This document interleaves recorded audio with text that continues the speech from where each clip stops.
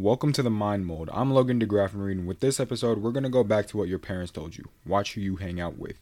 Except we're going to make a revision to that rule and say watch who you hang out with, what you listen to, who you listen to, what you eat, what you drink, what you allow, what you do habitually, what you think, and what your priorities are. Yes, it's a mouthful and a lot of things to watch at once, but they are all important to monitor. Everything in the list I just gave you is what composes your diet. Trust me, your diet isn't just what you eat and drink. It's everything that you consume in every way, shape, and form. However, the mechanics of a diet has not changed. All diets work the same. You put good things in, you'll get good things out. You put garbage in, you'll get garbage results. Because your diet is not just what you eat and drink, it is super important that you monitor everything that comes in. Filter out the bad and allow in only what is good and what benefits you. Now, it's important to know how the people around you can affect your diet in a positive or negative way. And the answer lies in environmental influence. You are the combination of the 5 people you are around the most. And you don't even have to be around them physically. I remember one time I was watching, I think it was a comedian, and through watching him extensively, I remember I began to pick up his mannerisms, pick up the way he spoke.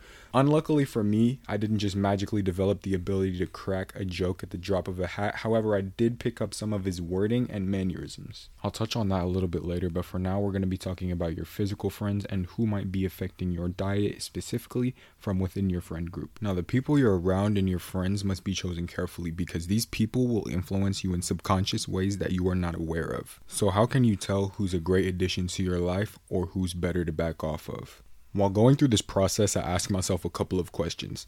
Do they have any destructive habits that I don't want rubbing off onto me? How might parts of their personality be good for me to inherit or bad for me to inherit? Now, this includes thoughts, habits, actions, words, beliefs. Do they want the best for me? Do they support me? Do they want me to succeed? Do they want to see me win? Or are they a secret hater? Do they want to see me fail? Do they have a hidden agenda? And the most important question that I always ask of all my friends in my circle is, do they inspire me? Do I look around and become invigorated? Do they mentally push me by just being who they are to do better and succeed in my own life? Can I aspire to them in any type of way, shape, or form? Why am I saying that this is important for them to be able to inspire you? As I had mentioned before, you are a combination of the 5 people that you are around the most. And if you are around people that are not inspiring you to be better, then you in turn will become an uninspired person who wants nothing more out of their life. And therefore your goals will remain goals, as I had already said in episode 2. On top of that, you'll be picking up their beliefs, patterns, and habits. And if their beliefs, patterns, and habits are not inspiring to you and that's not something that you would want to do, then now all of a sudden they're your beliefs, your patterns, and your habits. And you are now the uninspired person that you admitted to yourself that you don't want to end up being. Now, I had mentioned earlier that what you watch and listen to is equally important to monitor as well. Earlier, I had mentioned how I developed the vocab and mannerisms of a comedian that I was watching and listening to. I had mentioned that how I listened to things had also given me a whole set of things to consume, whether it be the beliefs, the knowledge, the opinions, or the habits of the person you may be listening to, consciously or subconsciously. Everything you're listening to is being absorbed. I remember I used to listen to music that was constantly talking about, death, drugs, constantly wanting to kill themselves, constantly feeling like demons are taking over and whatnot. And I'm just sitting here listening to this stuff like it's normal because, that's what people listened to when I was listening to it at the time. Mind you, throughout the time that I was listening to this music, I was also going through a little bit of stress, but not too much that honestly I can handle now. Looking back, it wasn't even really that bad, but I was going through a little bit of stress. I'm not gonna lie. Some changes were going on in my life. Some things weren't working out for me the way I wish they would, but brush it off. It is what it is, and we'll continue on with our lives. But the way that I listened to this music was like a religious type of thing. I would do it daily, listen to it at night, listen to it when I wake up, and oftentimes they would be the only things that I would listen to. So because of the music that was in my ears telling me they wanted to kill themselves, slit their wrist, pop pills until they die, demons are taking over their lives, they're possessed by the devil, whatever, this, that, and the third, I started developing their mindset, their beliefs. What they say through their words, I started to think. And it had me thinking throughout the time while I was listening to them that I was depressed. And some of you listening right now, I know you perked up because that is a heavy word to be talking about and carrying so lightly. Don't get me wrong, I'm definitely not taking depression lightly, and I didn't at the time. At the time, I thought I was depressed, but looking back, I turned that music off, that music that wasn't serving what was in my head, and as soon as I turned it off, it was gone. The depression was over, and I was happy again, miraculously. It was like my brain had did a complete 180-degree flip from where it was, and there's some commercial out there that goes, "I can see clearly now." Yeah, like that's exactly how it felt. I turned the music off, and all of a sudden the depression just vanished like that, like gone.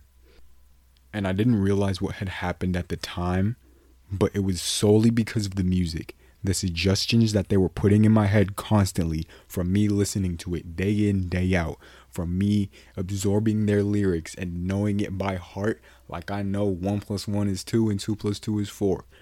And it ruined me. It ruined me, and it made me think that I was depressed when I was not. That example in and of itself shows how powerful the mind is in controlling your life, and shows why you should be cautious about what you let in it. Everything you see around you, the people, what you see, what you hear, is constantly affecting you and programming your mind. It determines your morals, your beliefs, your actions, your thoughts, and sometimes what you perceive to be reality. Listening to people doesn't have to be through music either. It can also go for whose advice that you decide to take to heart. They too have to be screened. Remember that, because it might not even be worth your time. Everyone always seems to know how everyone should live their life, but they have no clue how to live their own. You'll find people out there along your journey who try to give advice that they don't even follow, and try to spit game towards you that they don't even know anything about themselves. But keep in mind that they also might have something that could be life-changing. So how is it that you can filter between the two? Honestly, the answer to that is simple. If they are currently at the level that you want to be at in life, or if they successfully went through something that you are going through right now, listen to them. There's a man that I follow on Instagram named Wesley Virgin, and one of the things that he says is when a billionaire is talking, shut up and listen. And he's absolutely right, because something that they might say might give you absolute value. So be mindful of what they're saying. On the other hand, why would you listen to somebody's advice about making money when they're broke? Or why would you listen to somebody about getting in shape when they're not even in shape themselves? It just doesn't make sense, right? So the answer for that is simple. Only listen to them if they've been through what you're going through right now, or if they are currently at the stage in life where you want to be. This is why before I come on to the podcast and share the knowledge that has helped me along my life, I make sure that it's tried and true for myself before I tell or advise anybody to try it out or even start doing it. It goes back to the saying, practice what you preach, and you definitely got to practice before you even start preaching. Never should you recommend something that you don't already do yourself. I mentioned habits at the beginning of this episode. Where you put your energy determines how you get your outcome. Similar to how the diet has always worked, bad habits equals a worse lifestyle, and good habits equals a better lifestyle. And you don't have to start like David Goggins waking up at 4 a.m. in the morning going on 10-kilometer runs before he starts every day and every training session to be building good habits. And you don't have to eat any type of vegan diet or anything keto. You don't have to eat like these bodybuilders do or these models that you see on Instagram. Even though I would recommend that, that's a very cold turkey way of approaching changing your habits and changing your lifestyle. This is a bit of an easier approach. Every time that you consciously notice a habit that you tend to do a lot, ask yourself, how does this habit benefit me? How might it harm me over the long term, over the short term? Ask these questions in all types of scenarios and weigh the risk and the reward as you would with any decision making. Promptly, you would drop the habit if it harms you. However, if it benefits you, especially over the long term, you would keep it in practice. Always keep this in mind. Your environment will determine your habits and your mindset. Your habits and your mindset will ultimately determine your future. Regardless of how it may manifest itself into your life, you are more of a product of your environment than anything else. Meditation, goal setting, journaling, and everything else I talk about in this podcast, those are great tools to propel you forward, so much so that I'd even call them essential. However, if your environment and diet contradicts that, you'll need a whole lot more luck achieving what you deserve. Okay, that will be all for today's episode, and I thank you once again for tuning in. I wish absolute wealth, health, happiness, and abundance to you and those close to you. New episodes will be available at least twice a week, and as always, stay well and stay blessed.